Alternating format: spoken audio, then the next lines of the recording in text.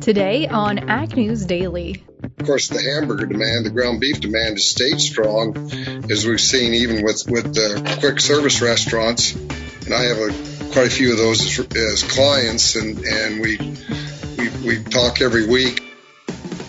Good afternoon, ladies and gentlemen. Happy Thursday here on the Ag News Daily podcast. Delaney Howell flying things solo today here on this Thursday afternoon. Ashton is headed out to a bachelorette party, I want to say. I can't remember for sure. So it's just me hosting the podcast today, and very excited to be back with you all. Got some quick updates here before we get to today's interview. Going to keep things a little bit shorter today on this Thursday afternoon. I don't have a ton of news, to be honest, to report today, but the big headline I think we got to kick things off with here is the Port of New Orleans and Baton Rouge have officially been reopened. However, with a few caveats. I believe ADM and CHS have both put out public statements from their top-level officials saying that they're still looking to reroute shipments right now. So even though the ports are open down there, still sounds like it's a little bit of a mess to try and get things through to those ports. There are still a lot of areas that are without electricity. And so while these ports are opening, grain companies with terminals along the lower Mississippi River are looking to shift more of their committed grain to ports through the Pacific Northwest. And thankfully, we did see commodity prices recover just a little bit today compared to where they have been the rest of the week. Only finished about a penny higher on the day across the grain markets here. But overall, officials in some Louisiana parishes say that a lot of towns along the coast are still uninhabitable and going to be that way for quite some time. And more so, we still don't know the true amount of damage. That's still to come, is that assessment. But as of Thursday, New Orleans said that they had restored power to about 167,000 customers, but still have about 791,000 customers still without power in that region. A lot of areas are trying to focus on power to hospitals and key infrastructures such as water, waste facilities, etc. But we've seen the companies now pulled in emergency power line workers from at least 38 different states, so it's continuing to shock the system down there. It appears we're probably going to have a FEMA intervention, and there's just a lot to continue watching coming out of that story. So we'll definitely keep our eyes to the ground there, see what's going on. That's really been the big one today, is just what's happening down there with Hurricane Ida. So those people are still in our thoughts and prayers, still assessing damage. I'm sure we'll have maybe some of those numbers next week, if not maybe tomorrow. But from what I'm hearing, like I mentioned yesterday, this is similar levels to what we saw for Hurricane Katrina. So really not a good situation at all going on down there. But switching tracks a little bit here, we have some folks going to strike. More specifically, Argentinian farmers are considering their options about a potential strike. And they are trying to address here cattle trading in response to a government decision earlier this week to extend limits on beef exports another 2 months through to the end of October. And so now Argentinian farm associations are considering a strike for both grains and cattle in response to this decision. This has happened many times. This is not the first time we are reporting about this on the podcast, but definitely something to keep an eye on there. And while that is not so good news and not so fortunate for Argentinian producers, that of course is for U.S. beef producers who get to then fill some of that void that is happening on that front. Other than that, as far as top stories for today goes, we saw that surging COVID-19 cases are hammering Asian factories and could play their hand here in consumer goods, such as shoes and electronics manufacturing, such as technology and electronics. All of those things could see a slight rocket here in prices, as especially China is trying to get things back under wraps with this new Delta variant. And that's Yet to be seen here how we see that rear its ugly head in the United States, but it is appearing to happen kind of worldwide, and so definitely something to keep an eye on there as well. In other news, the USDA released their export sales report this morning for the week ending August 26th. And while we did see a lot of shipments happen throughout the month of August, we have seen things slowly taper off here. For the week ending August 26th, soybean sales rose to about 2.2 million tons versus 1.825 million the previous week, and corn sales rose 859,000 tons versus 691,000 tons the previous week. So we did see both corn and soybean sales there up just slightly from the week prior, but like I mentioned, we really haven't seen a ton of shipments, a ton of sales, I should say, happening so far this week. And of course, shipments are not going to happen shipments aren't going to happen at the volume they were because of the continued issues with Hurricane Ida. But like I mentioned, we did see at least corn stretched back up barely today after touching fresh 7-week lows, and soybeans have also touched some not week lows, but have touched some lows as well as they continue to sag here. And so overall, just a not very pretty picture on this Thursday afternoon, but heavy rains are expected to ease some drought in the western corn belt here. Let's tie things up with a little bit of good news as we continue to watch the nation's drought monitor. They reflected some more widespread movement across areas of the Midwest and eastern parts of the central and northern plains to receive some beneficial rainfall. They said rainfall accumulation in these areas ranged from 2 to 12 inches, leading to 1 category improvement across areas of the Dakotas, Nebraska, Kansas, Iowa, Minnesota, and Wisconsin, according to the National Drought Summary for the week ending August 31st. So very positive news there. As we head into harvest season here, it's expected that we could continue to see some of these rainfalls. Whether or not the La Nina weather pattern takes over and we see a drier harvest is still yet to be seen, but in other areas of the Midwest, modest rainfall led to the reduction of abnormal dryness in Illinois, Indiana, Kentucky, and Ohio. And temperatures are still remaining well above normal across these regions. So starting to look a little bit better on the U.S. drought monitor, but there are still some very severe areas across the western portion of the United States in California, Nevada, Washington, Oregon, Idaho, Wyoming, parts of the Dakotas as well. But as we creep into the western corn belt, where we really see a lot of our commodities grown, things are starting to look a lot better there. It's really starting to improve. So definitely good news for producers, although really it's probably coming at a time when it's unfortunately a little too late to do any good for these crops. They're probably already at a point where they certainly don't not need rain, but it's probably not coming at a point where it's really going to help out a whole lot. So I think that's a quick update for today's news. Let's do a quick update here for today's weather before we hop over. Not weather. Let's do a quick update on today's markets before we hop over into our interview for today. And kicking things off here in the corn market to start, we did clawed our way back up 2 3/4 cents to end the day out at 5.25.5. In the soybean pits today, the November contract clawed its way back 5.5 cents to close at 12.83 1/4. Chicago wheat today also trying to push upward as the December contract closed 2 3/4 cents to end at 7.17. Hopping over into the livestock pits today, we saw some sell-off continue as the October live cattle contract down $1.52 1/2 to close at 126.05. The Deese down $1.40 to close at 132.20. In the feeder cattle pits today, that weakness continued with the October contract not quite touching limit down today, but did end $3 lower on the day to end at 165.05. The November down $2.80 to end at 167.72 1/2. In the lean hog pits today, we had some mixed trade. We're starting to see a little bit more strength here out into the deferred contracts.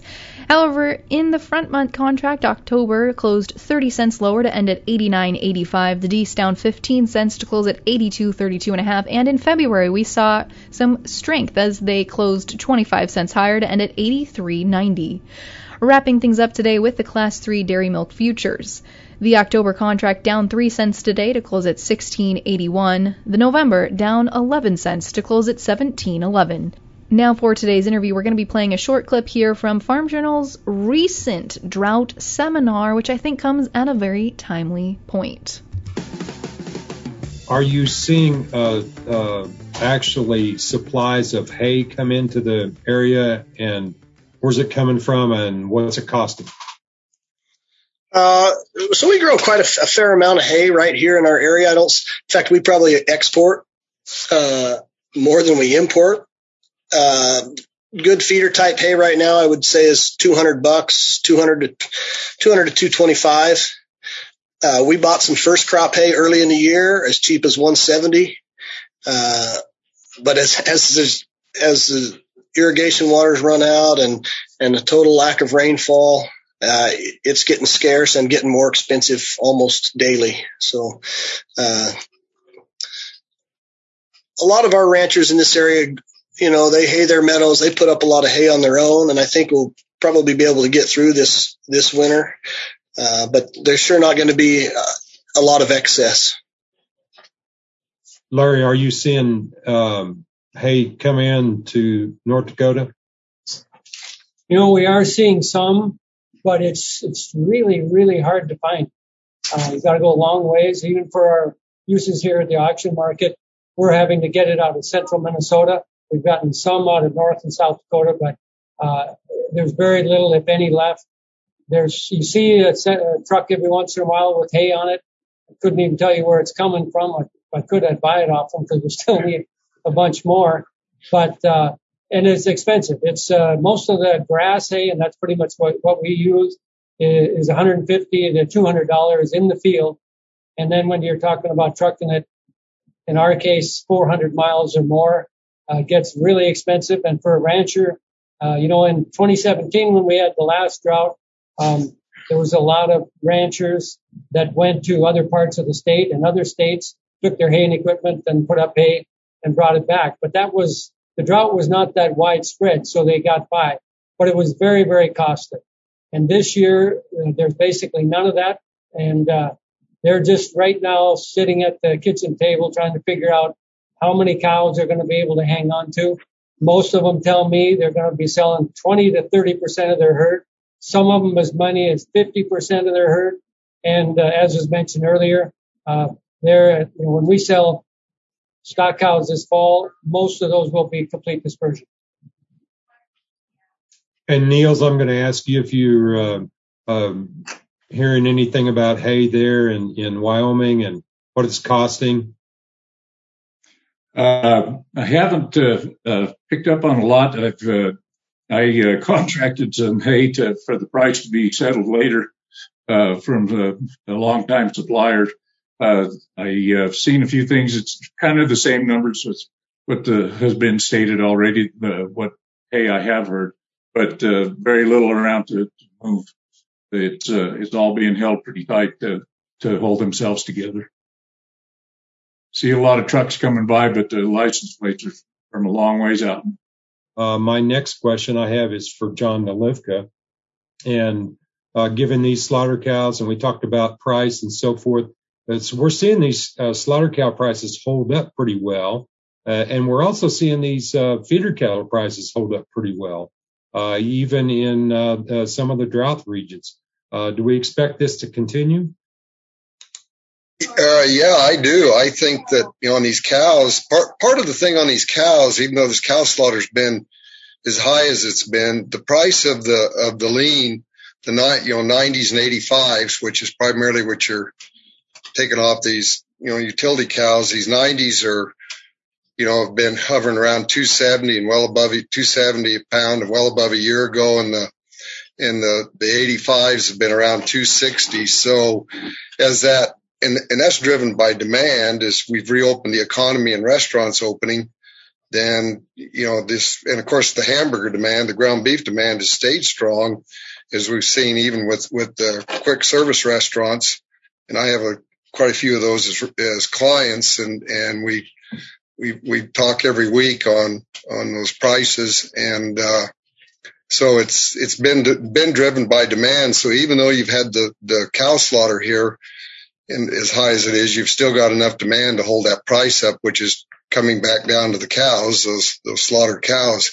The other part of it, and it's just as important, our imports of frozen grind from Australia is down significantly this year, as they've gone through a major liquidation and have gone into building herds this year. So they've held cows off the market, and also what they have done and what they have produced has largely been bought by China until China started arguing with them about the price. But I guess it does point out when you restrict the total supply of grind, it does support the price, across the entire complex from the beef all the way down to those cows.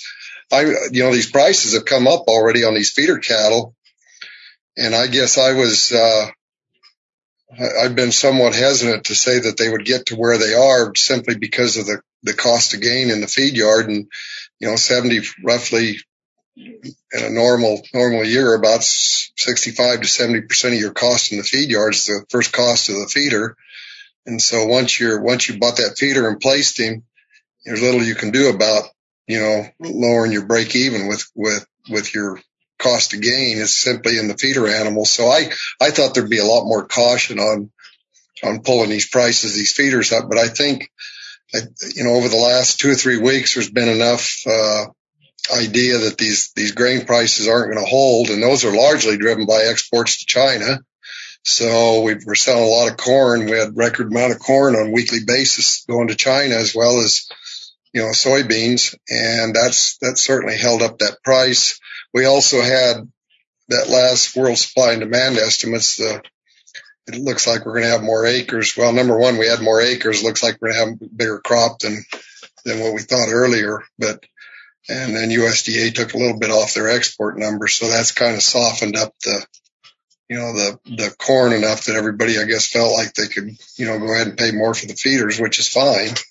And, the other part of that too is I think the ideas are as we get a lot of those feeders that are these lighter cattle that are being placed will come out next in the second quarter, so April, May. And there's enough idea about those, about steers being in that $1.35 to $1.40 range at that time. And if your break even's $1.28, $1.29, then that looks pretty good. As I've said on those drovers articles on that opportunity index, when the price of feeder cattle is high, you let them go and let somebody else feed them. When they're low, you can take that risk and retain ownership. But trying to lower increase your margin with a high price feeder going in the feedlot and retain ownership is not my idea of a very good plan. But right. Anyway, that's kind of how I'm looking at it. We just have a few minutes left, and I kind of want to go back and ask you some questions about the previous drought. And John alluded to that in his slides. And the previous drought from, let's say, 2011 to 2013, that drought, if you remember, started in the Southwest and really hit Texas and Oklahoma hard, and then come up into Kansas and Missouri and spread from there. This drought is predominantly in the West. And the reason I bring that up is because it has such an impact on ranchers, especially those who don't have another source of income. So the ones in the central part of the country may have some farming income that after they've depleted their cow herds, they were a little easier to get back into the business after it started raining. Now it's going to be hard for people that have liquidated cow herds in Dakotas, Wyoming, because as we know, this doesn't happen overnight. So give me your thoughts on, what the future holds here if it would start raining this fall and winter. And next year, we're looking at a different scenario. Niels, I'll start with you. I'd like to see a significant number of operators that are liquidated their cow herds to be looking to bring in some yearling cattle to run for the summer. That may or may not work depending on their situation on their federal permits. Some they can do that, some they can't. Larry?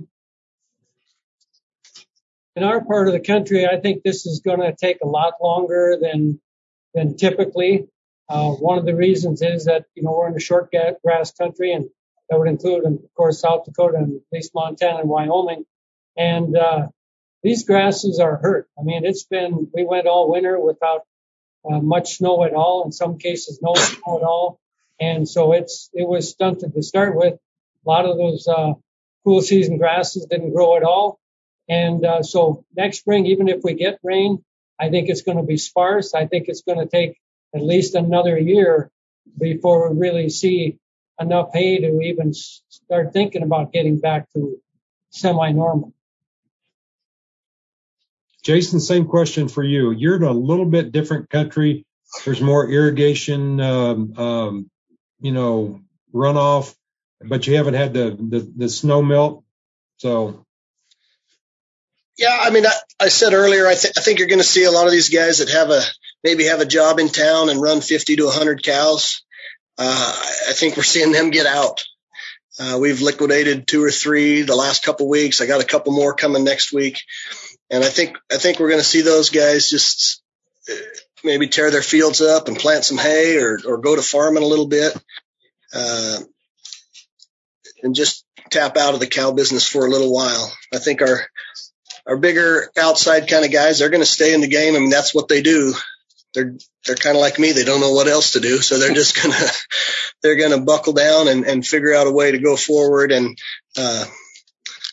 I think if we have a good fall, if we get into some moisture this fall, we could be all right next year. We're in a tough situation, but, we're not ready to fold up the tents yet. And I think this certainly gives us an opportunity to improve our cow herd. We're going to be, I think, 25-30% off the bottom is very realistic. I think that's going to happen to everybody. And, but if we get a good fall and some, good winter, we'll go into next spring with a pretty solid cow herd, and I think in pretty good shape. So John, I think the previous drought we saw an improvement in the overall genetics of the cow herd, which was the only silver lining I can think of that drought. It was significant, and I've talked a lot about demand over the last 3 or 4 years is picked up significantly, and that's part of it is just by liquidating. When you liquidate the cow herd to a 60-year low, you're taking the worst cows off the bottom first. And obviously, when you take that many cattle out of the herd, then you've taken out the bottom, the poorer cows. And then when we started building back, we really took after the genetics and people, there's these programs, people, 44 Farms is a example that comes right to mind, with Walmart, and people are buying those bulls, and they're seeing better return on their calves. And so I think if we continue to move that direction, and I think that drought and that liquidation in 2012, 11 and 12, and, was certainly on the, if you're somebody, that had to liquidate an entire cow herd, and then it was expensive getting back in that in 2013, 14, you had to pay a lot of money. I mean, we all know what those bred heifers were selling, $3,000, and pairs, were significant, and so it costs a lot to get in. We're not going back down. We're not going to a 60-year low. And we're not going back to 2014 prices, I don't believe, but never say never.